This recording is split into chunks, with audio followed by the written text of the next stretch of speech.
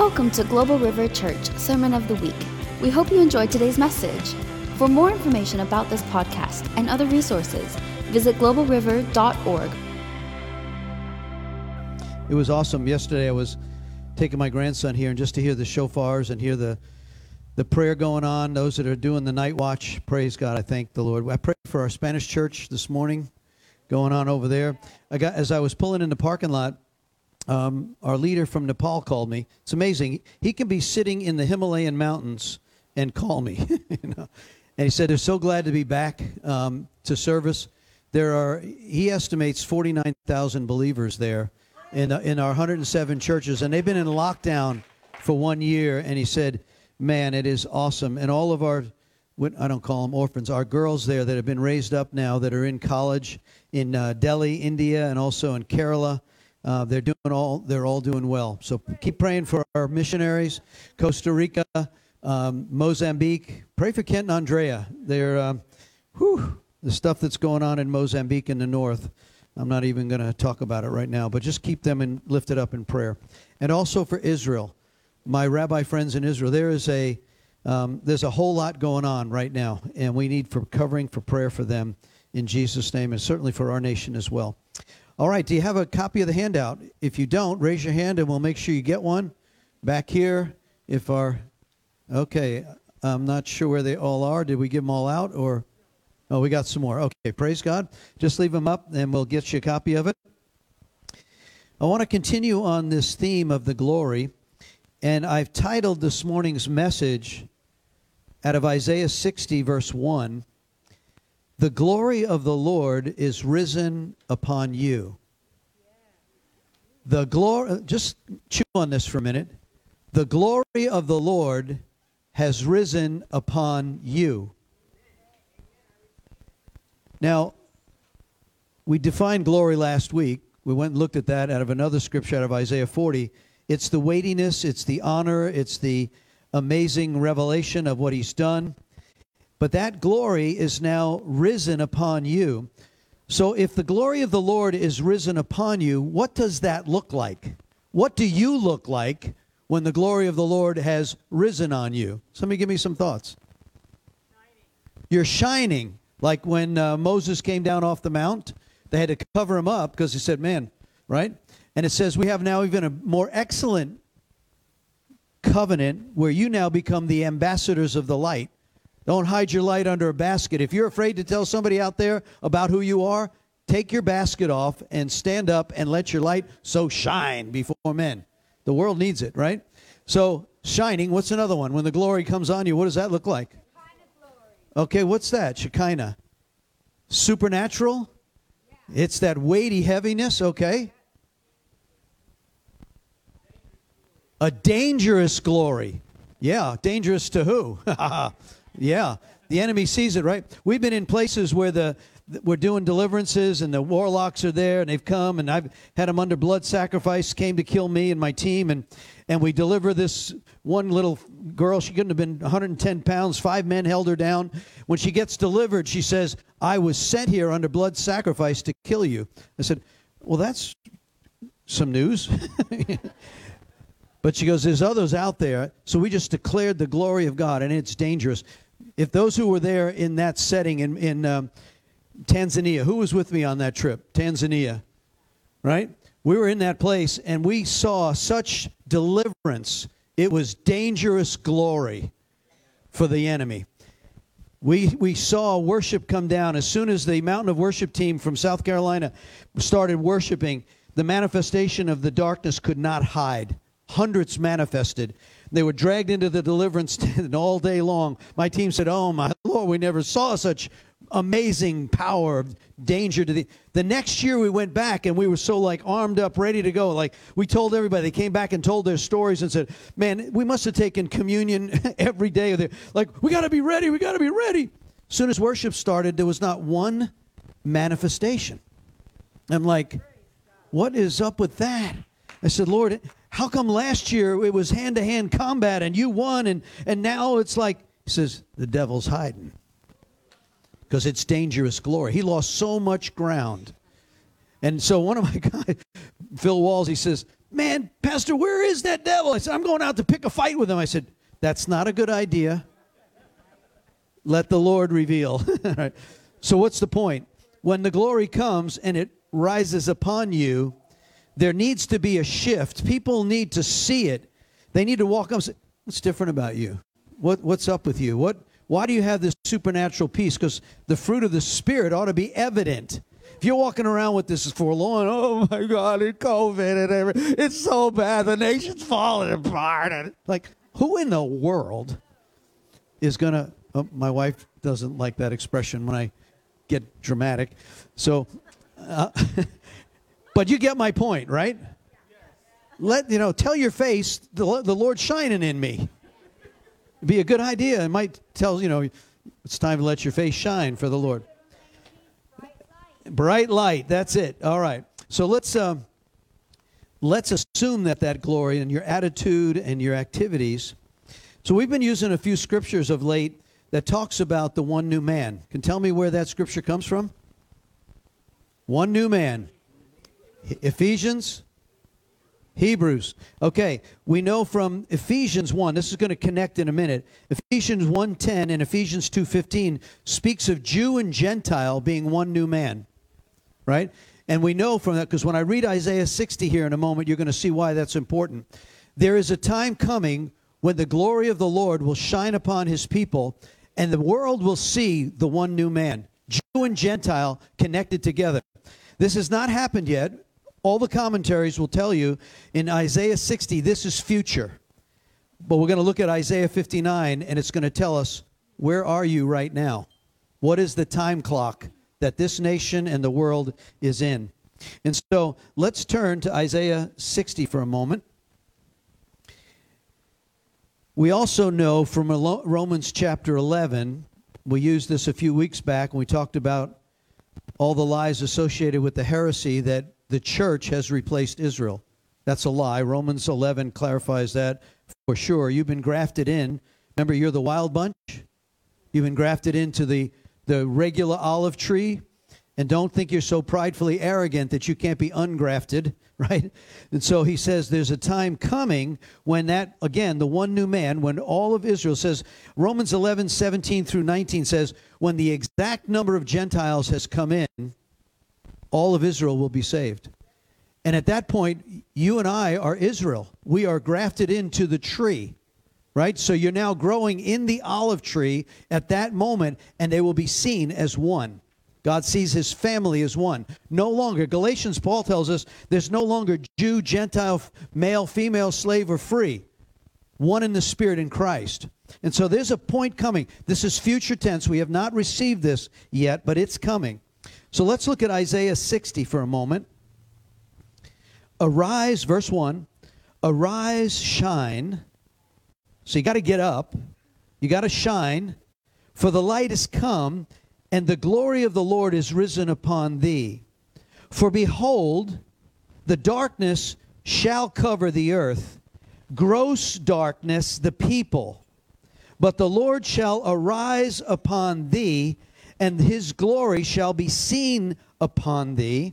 And the Gentiles shall come to thy light, and the kings to the brightness of thy rising.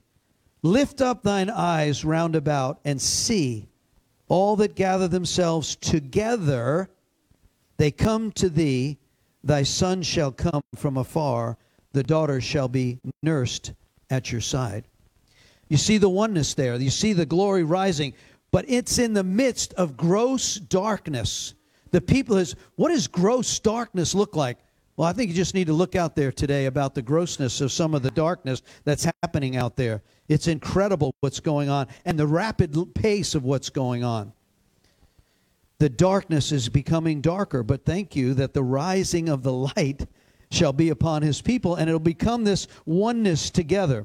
Well, it goes on, and we'll just paraphrase. It talks about what is a future tense. This whole of Isaiah 60 is actually fulfilled in Revelation 21. If you look at this now, 600, 700 years before Christ is born, Isaiah writes this. This is the same prophet who prophesied a virgin would give birth, right? An amazing prophet.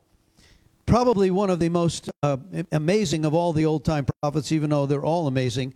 But then it's fulfilled in John's prophecy 60 years after Christ's death and resurrection in Revelation 21:23. It talks about the light that shall come. So let's look at some of the highlights of this Isaiah 60. This has not transpired yet in the history of the world, but it's coming.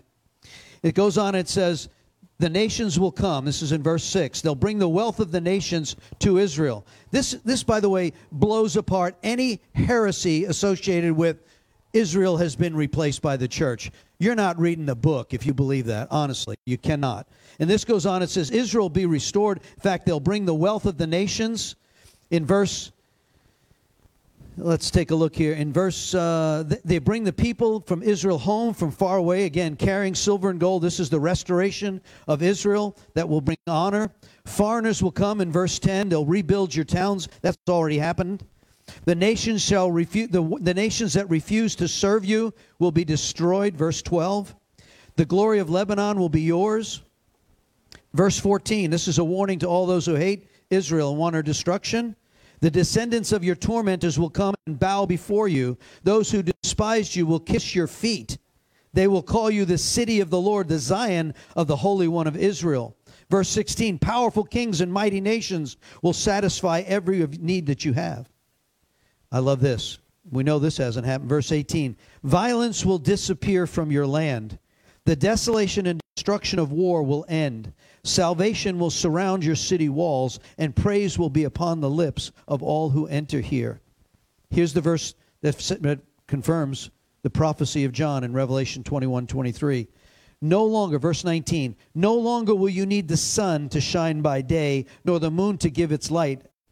For the Lord God will be your everlasting light, and your God will be your glory. Your sun will never set, your moon will not go down. The Lord will be your everlasting light. All your people will be righteous. Woo. They will possess their land forever. I will plant them there with my own hands in order to bring myself glory. The smallest family will become 1,000 people. The tiniest group will become a mighty nation. At the right time, I, the Lord, will make it happen. So this is a future promise of hope, and it coincides with many other prophecies. So where are we now, Pastor? Where is this? Well, that was the good news. Let me turn you to the bad news. Isaiah 59. He talked about in the midst of the gross darkness and all of the evil that's there, he warns the preceding things that will happen in Isaiah 59. He says, listen, the arm of the Lord is not short or weak, and his ear is not deaf. He can save you and he hears you. Now listen what happens here. This is a warning to everyone in this room and to myself. We're going to look at some things. Since we're so excited about the glory, I also want to contrast that with how do you lose the glory? And you're about to see this. First of all, you know that sin causes an iron heaven. If you continue, you know this by yourself. You've been walking with the Lord at any time, and you crack open the door. It's subtle at first. You start messing in the little places at first. That thing starts to grow. Remember he talks about the little leaven that ruins the whole bunch? My warning to you, there's some sitting here today, you're messing where you should not be messing. There's a loss that can happen to you that is so severe, and this is an hour. I'm not trying to be... to bring fear, but I'm also trying to bring an understanding. This is not a time. It never has been, but this is not a time. You will lose your family. You will lose your business. You can lose your health. So please, as an unction unto the Lord, stop it. Stop it. You've got to make, the bride's got to make herself ready. Here's the warning. And this is where sin, it starts to cover your eyes. You start to get blinded. You start to believe the lies of deception that you can go messier. You can't. Sin will take you where you don't want to go. It'll make you pay more than you want to pay, and it'll make you stay longer than you want to stay. Come on. I wasn't planning that. I'm just telling you, there's a warning right here for someone sitting under the tent and those by live stream. You're dabbling where you should not be dabbling. Please, by the unction of the Lord, turn. He's not angry with you. Just come on back. Come on back. There's a way back. Here's the warning that he gives to what's happening in the earth right now. Isaiah 59. Listen, the Lord's arm is not too weak to save you. Praise God. His ear is not too deaf to hear your call. If your sins have cut you off from God, because your sins, he's turned away, and he will not listen to you anymore. There's a place, there's a point where God says, I'm done. I'm done. Now, the fact that you're here or listening is not that place, because you're still you're being pulled. And so don't let condemnation, oh my gosh, I'm so lost. No, the blood is able. But he says, because of your sins, he's turned away. Verse 3, your hands are the hands of murderers. If you hate, you're a murdering spirit. Your fingers are filthy with sin. Your lips are full of lies. And your mouth spews corruption. Told you this was not real good news. But I promise it will get better. No one cares about being fair and honest. This is I can remember, I'm a lot older now, and I can remember honesty where things were done with a handshake and people were afraid to lie to your face. It's all over. This is this place, and no one cares about being fair and honest. Verse 4, the people's lawsuits are based on lies. Some of you are in court right now, and they're conjuring up lies about you. They conceive evil deeds, and they give birth to sin. They hatch deadly snakes and weave webs like spiders' webs. Whoever falls into their webs will die, and their danger even getting near them. Their webs can't be made into clothing, and nothing it produces is productive. Their feet run to do evil, and they rush to commit murder. They think about only sinning. This reminded me of Genesis 6:5 in the days of Noah. He says, in Genesis 6:5, it says, their thought was totally and consistently evil. And God was sad that he ever made man. But praise God, there was a righteous man named Noah. Verse 8, they don't know where to find peace, what it means to be just and good. They've mapped out crooked roads, and no one follows them, and anyone who does, they don't have one moment of peace. There is no justice. How many times we've been crying out, God, where's the justice? There is no justice. We know nothing about right living. We look for light, but we only find darkness. We grope like the blind. It's like the living among the dead. Verse 12, their sins are piled up before God, and they testify against us. Yes, we know we're sinners. We are. We know that we've rebelled and have denied the Lord. We've turned our backs on God. We know how unfair and oppressive we've been, carefully planning all deceitfulness. Our courts oppose the righteous, and justice is nowhere to be found. Truth stumbles in the streets. Honesty's been outlawed. Yes, truth is gone, and anyone who renounces the evil is attacked. Is that happening right now? You stand for righteousness, you get attacked. You get labeled some woke character. They want to shut you off. They want to come and revile you at your house, threaten you and intimidate you. The Lord looked and was displeased to find there was no justice. He was amazed there was no intercessors. No one intervened to help the oppressed. So he himself stepped in with his strong arm, and his justice sustained him. He put on his righteousness, his body armor. He placed on his helmet on his head, and he clothed him with a robe of vengeance. And he wrapped himself in a cloth of divine passion. See, you can come to God through repentance, or you can come another way. I trust that we have the intercessors. That's why we've been standing in this gap, asking people to come and build the wall of righteousness. There's a warning coming from the prophets. They're coming for your children. They're coming for your grandchildren. Just turn on the TV. I don't do it anymore, thank God. I'm in a place of fasting that. But it's time for us to wake up. The prophets are saying, you better stand. You better take your place on the wall because they're coming. And so where are the righteous people? It's not going to be by spirit. It's not going to be by power and might. It's going to be by his spirit. 2 Chronicles 7:14 is not a joke. It's my people called by my name, if they'll humble. It's not the pagans out there. It's not the ones that are lying and doing all the unjust. It's my people that will turn this thing. If you repent, it's conditional. If you turn to me. So where's his people? Where are the people that are going to stand and say, you can't have my city. You can't have my children. You can't have our schools. You can't have our churches. We have the one who's righteous. We stand in that place. We know what righteousness is. We will not bow to your woke society. We will not.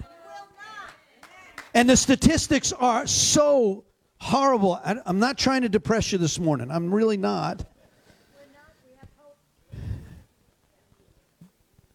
I looked at these statistics yesterday. This is the largest decline in faith in the history of the United States. Since 2007, 51% have turned away from organized church. The growth of professing atheists, agnostics, spiritualists, and Satanists are up 17% in less than 10 years.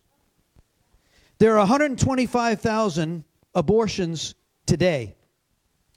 40 to 50 million per year worldwide. We're killing our young. 5 out of 10 in the United States pregnancies are unintended. 4 in 10 are aborted. 3,000 per day in the United States. 47 people are murdered every day in the U.S., 17,250 annually. Worldwide sex trafficking, there are estimated, it's hard to even figure this statistic, they said, between 20 and 40 million are in modern-day slavery. It's a $150 billion a year business. 71% of women and girls are now trafficked in that number. 29% are boys. 50,000 are trafficked every year in the U.S. 50,000. Drug overdoses, 70,630 died in 2019, a 4% increase year over year. The U.S. has the highest rate in the world of any marriages being dissolved out of all 130 nations in the world. The number of births outside of marriage, we lead the world. 23% of children under age 18 are now living in a one-parent family. 80% of single parents are mothers. 1/3 of them live in poverty. This was unheard of 30 years ago. The indecency and the unrest and the violence are increasing. Just look at airline travel. 500% increase in in-flight disturbances by people that are unruly and angry. You wonder why there's no peace? They can't find it. Because sin is abounding everywhere. The darkness and gross darkness is going. People are turning. They don't even know where God is. So that's the bad news. Let me dig a little deeper and then we'll give you the good news. When you look at your outline, where are we in God's time clock? The gross darkness is going up. But the light is rising as well. Number one, the world is spiraling into darkness, sin, iniquity, and transgression. We just read it. Number two, justice and righteousness have been turned back. Truth is failing and falling in the streets. Number three. Number four, the Lord sees there's no justice. Then it says the Lord will withdraw his glory from the world when sin is not addressed. I want you to see this because this is the warning that goes along. Turn with me to 1 Samuel chapter 2. I want you to see that you're responsible if you are a single person in your family or you're a family member, your business, your church, your country. This applies to any one of us on how you might lose the glory of the Lord. And you know this. Once you crack the door to sin, once you were on fire for God, you were after God, and all of a sudden the door gets cracked and there's this slow burn that goes in the wrong direction. Watch out, little eyes, what you see. Watch out, little hands, what you handle. Remember that song? I want you to turn to 1 Samuel chapter 2, and I'll give you a context here. After the death of Joshua, the unity of Israel fell apart, and the nation became disunified. Sounds familiar. And so when the leadership became foul and unclean, the nation dissolved. Israel started to dissolve, and they became now led by judges. And there was a formation of both the political system and the religious system now ruled by judges. And one of those judges was Eli, and he ruled for 40 years. So when you see corruption in the political system and corruption in the religious hierarchy system, be careful. When they're molded together and both of them are corrupt, this is what happens to the glory. But when you counter it, if the church rises up and is righteous, we see that in Israel. He always raises up a Josiah, a Hezekiah. He raises them up who stand the banner, who tear down the witchcraft. Remember Josiah? He's, 8 years old when he becomes the king? At 16, what is he doing? He's tearing down all the Baal worship and Asherah poles. He even makes toilets out of their temples. I love that. So you can poop on that all day long, right? Excuse me, that's probably not very nice. But I gotta look. I'm gonna do better. Okay, so when we look at 2 Samuel, Eli is wicked. Verse 12, it says Eli had sons who were scoundrels. The problem is they were priests. Their duties as priests, when anyone offered sacrifice, Eli's sons, they would steal the offerings, and they would also seduce the women at the church. He's warned, verse 17, the sin of these young men was very serious in the Lord's sight, and they treated the Lord's offerings with contempt. Be careful how you treat the Lord's offerings. Eli, verse 22, was very old, and he was aware of his sons were doing, and the people of Israel, he knew. For instance, his sons were seducing young women at the entrance of the tabernacle. Eli said to them, I've been hearing all these reports from all the people of your wicked things that you're doing. Why do you keep on sinning? You must stop, my sons. I hear this report among you. Verse 25, but Eli's sons wouldn't listen to their father, so the Lord was already planning to put them to death. This is the warning. When leadership does not address sin in the camp. Now I get it, when it's sin in your own camp, certainly was his church and his family. But Eli was warned. A third time he's warned. Verse 29, so why do you scorn sacrifices and offering? Why do you give your sons, Eli, more honor than you give me? For you have become fat, and your best offerings from the people of Israel. Verse 30, I will no longer honor you. I will honor those who honor me, and I despise those who think lightly of me. I will put an end to them. Whoa. Chapter 3. Samuel is called. You know the story of Hannah. She devotes her son. She then gives Samuel, the boy, to Eli to be raised. It's amazing how a prophet like Samuel can be raised in the midst of that ungodliness. But Samuel's raised up. Verse 11 of chapter 3, 1 Samuel, then the Lord said to Samuel, I'm about to do something shocking in Israel. I'm going to carry out my threats against Eli and his family from beginning to end. I have warned him that judgment is coming upon his family forever, but his sons have blasphemed God. He hasn't disciplined them. So I have vowed that his sons of Eli will never be forgiven. Whew. Now here's what goes on, and Samuel has a dream. He hears the Lord speak to him, calls out Samuel's name 3 times. Eli says, just tell the Lord you're listening. And he hears that threat about Eli, and he's afraid to tell Eli. But in verse 18, Samuel told Eli everything he had been told, and he didn't hold anything back. It is the Lord's will. Now listen to Eli's response. Let him do what he thinks is best. How many opportunities does we have to be warned? God is a long-suffering God. I've told you this. I've warned you. I've called you. I've brought... And Eli does not confront the evil. We know even places like King Manasseh, who was one of the wickedest. He repents, and God forgives him. Well, here's what happens. The Philistines come out in war, 4,000, chapter 4. 4,000 men are killed. They defeat the enemies of Israel at that moment. So here's what they decide to do. Let's bring the ark out. Look at this response. This is in the Philistines are going to capture the ark, but in 1 Samuel chapter 4, they decide we can win if we bring out the ark, the presence, right? Look at verse 3. It says, they said, let's bring out the ark of the covenant of the Lord from Shiloh. If we carry it into battle with us, it will save us from our enemies. The presence of God is not an it. It's a relationship. They thought they could bring this box with the Lord in it, and that because of his history with no relationship, this is the warning. You better have a relationship with God in the presence. Because what's about to happen when you try to use God, you're going to die.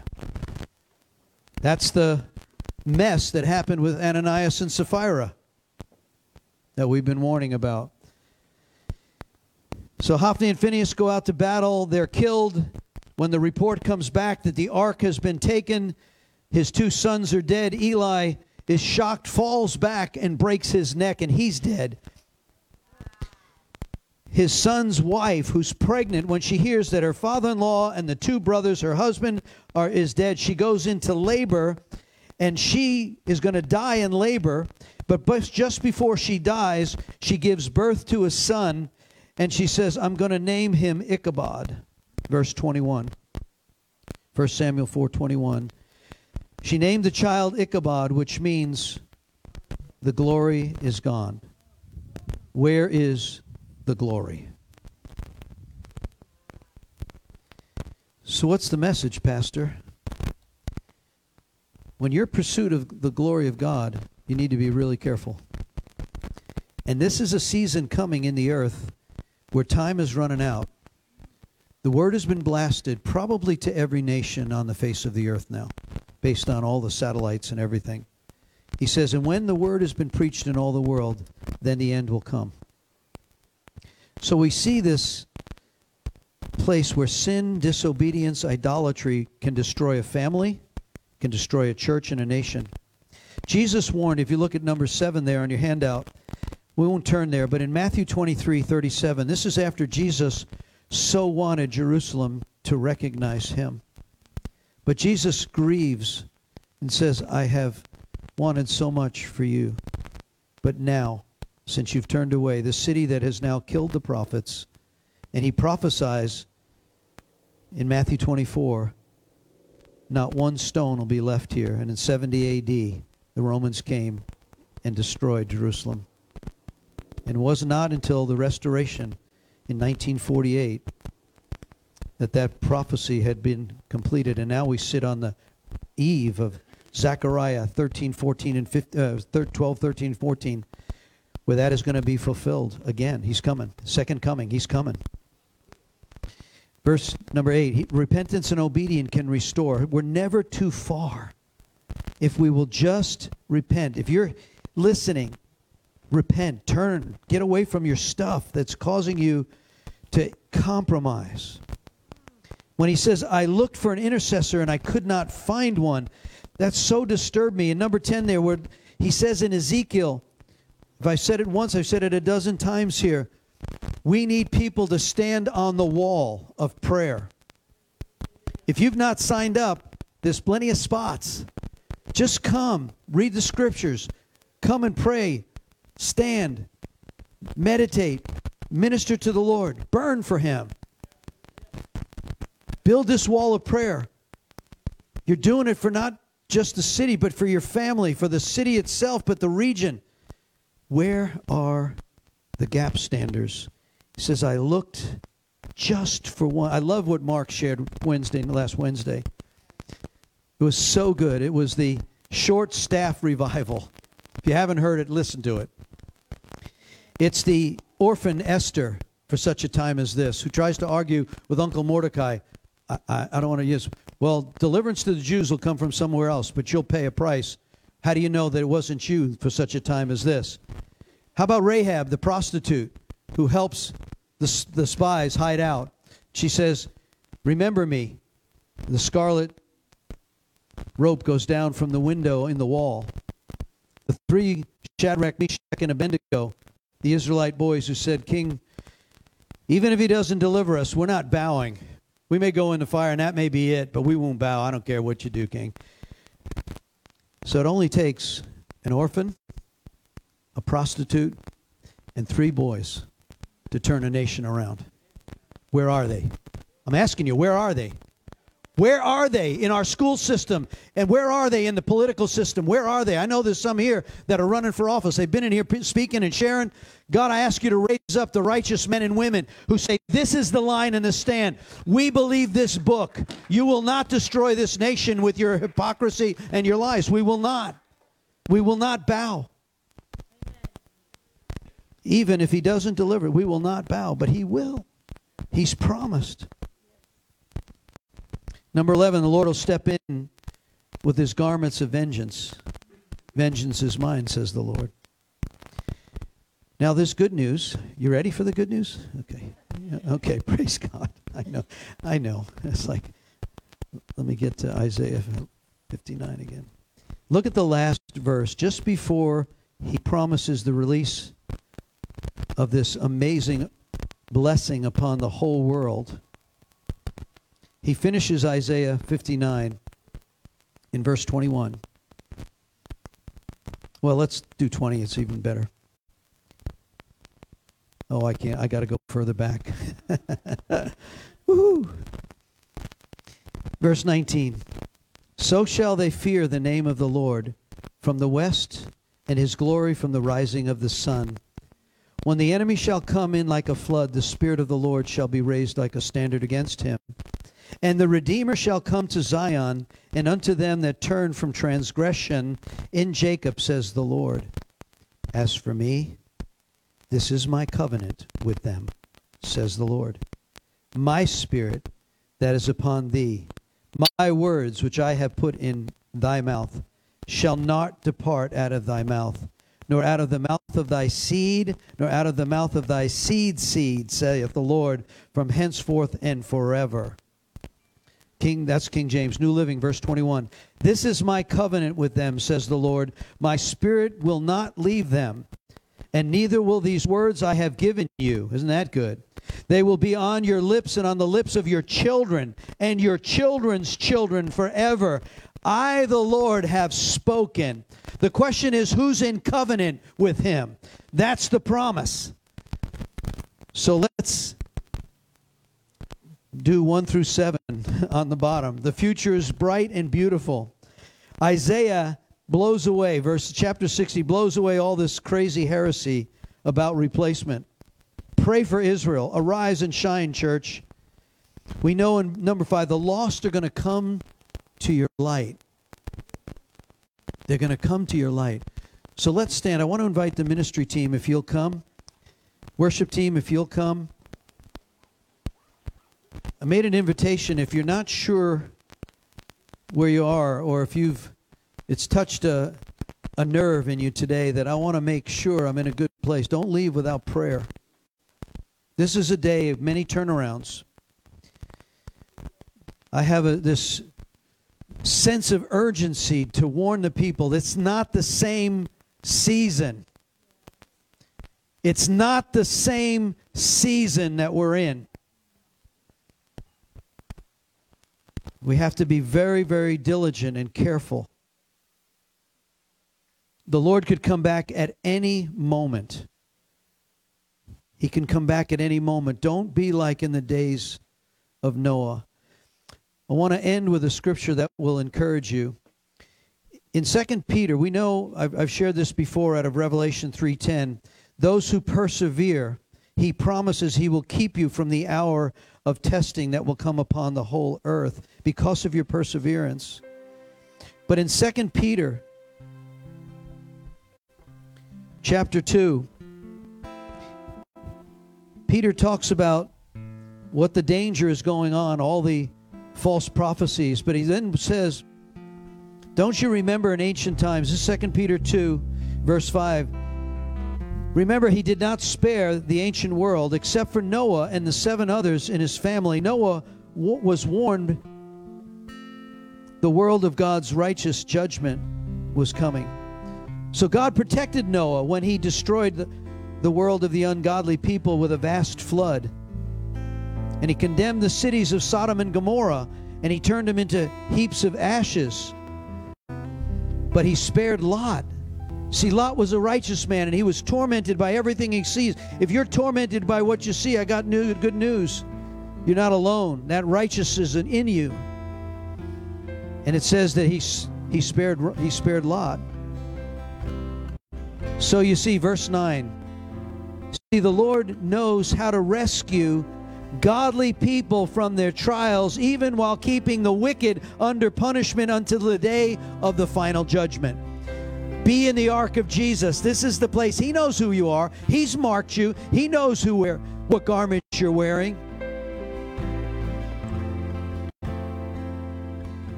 Let's not be like Adam and Eve in the garden who walked with Him in the cool of the day, and then sin opened the door and they went and hid, and they had to get fig leaves on.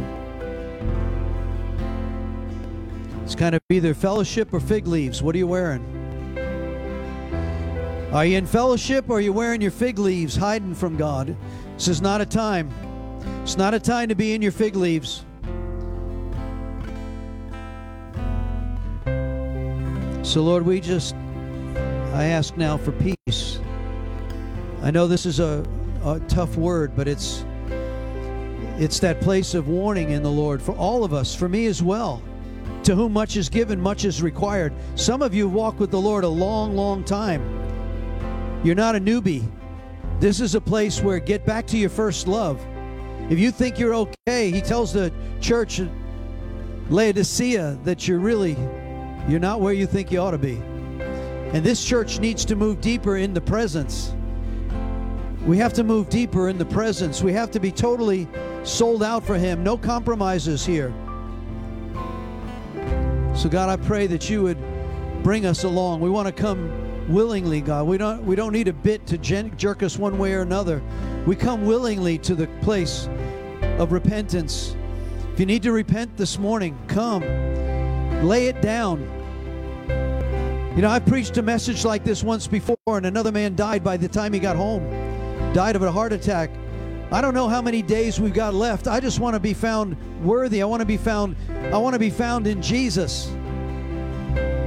So Lord, I ask You to come. I get the picture that there's only so much sand in the hourglass. Once it starts to descend, it goes very rapidly, and that's where we are. It's right at the time of God's coming, and we know that sand is moving fast. We see it everywhere, in Jesus' name. Don't let the sand run out on the hourglass of your life. There's so much joy and peace. There's so much peace in the Lord. We've been having some wonderful times of peace. So if you're struggling to find peace, find the Prince of Peace. I have another word of encouragement from the Word of God. It's in 1 Joshua chapter 1. When Moses died and the people had to go with Joshua, and he said this. He said, "Be strong and courageous, for you are the one who will lead the people to possess all the land I swore to your ancestors. Be strong and very courageous. Be careful to obey all my instructions." For us in this time, it's the Word of God. It's the New Testament. It's the things that Jesus taught us, that first and foremost, to love the Lord your God with all your heart, mind, strength, and then to love your neighbor as yourself. But even though the world is quickly falling down, even in the midst of it, The remnant is being revived. We are in revival. We're in revival, but we must be strong and courageous. And do not be afraid, for the Lord your God is with us wherever we go. And everywhere we put our foot, it will belong to us. So, Lord, we thank you, God. We will be strong and courageous. We are the remnant. We are in revival. And we shall stand, and we will not stand for anything else but your purposes, Lord. In Jesus' name, amen. So don't forget, tonight at 6 o'clock, Gerard Nixon will be here. And Monday night, Kingdom Men, Kingdom Women. Tuesday night, Pastor Bishop. Wednesday night, Parthena. God bless you all. Sign up if you can for a place on the wall. God bless you all. Thank you. Come for prayer. Don't leave here today. If the Lord spoke to you, don't go until you get agreement. God bless you.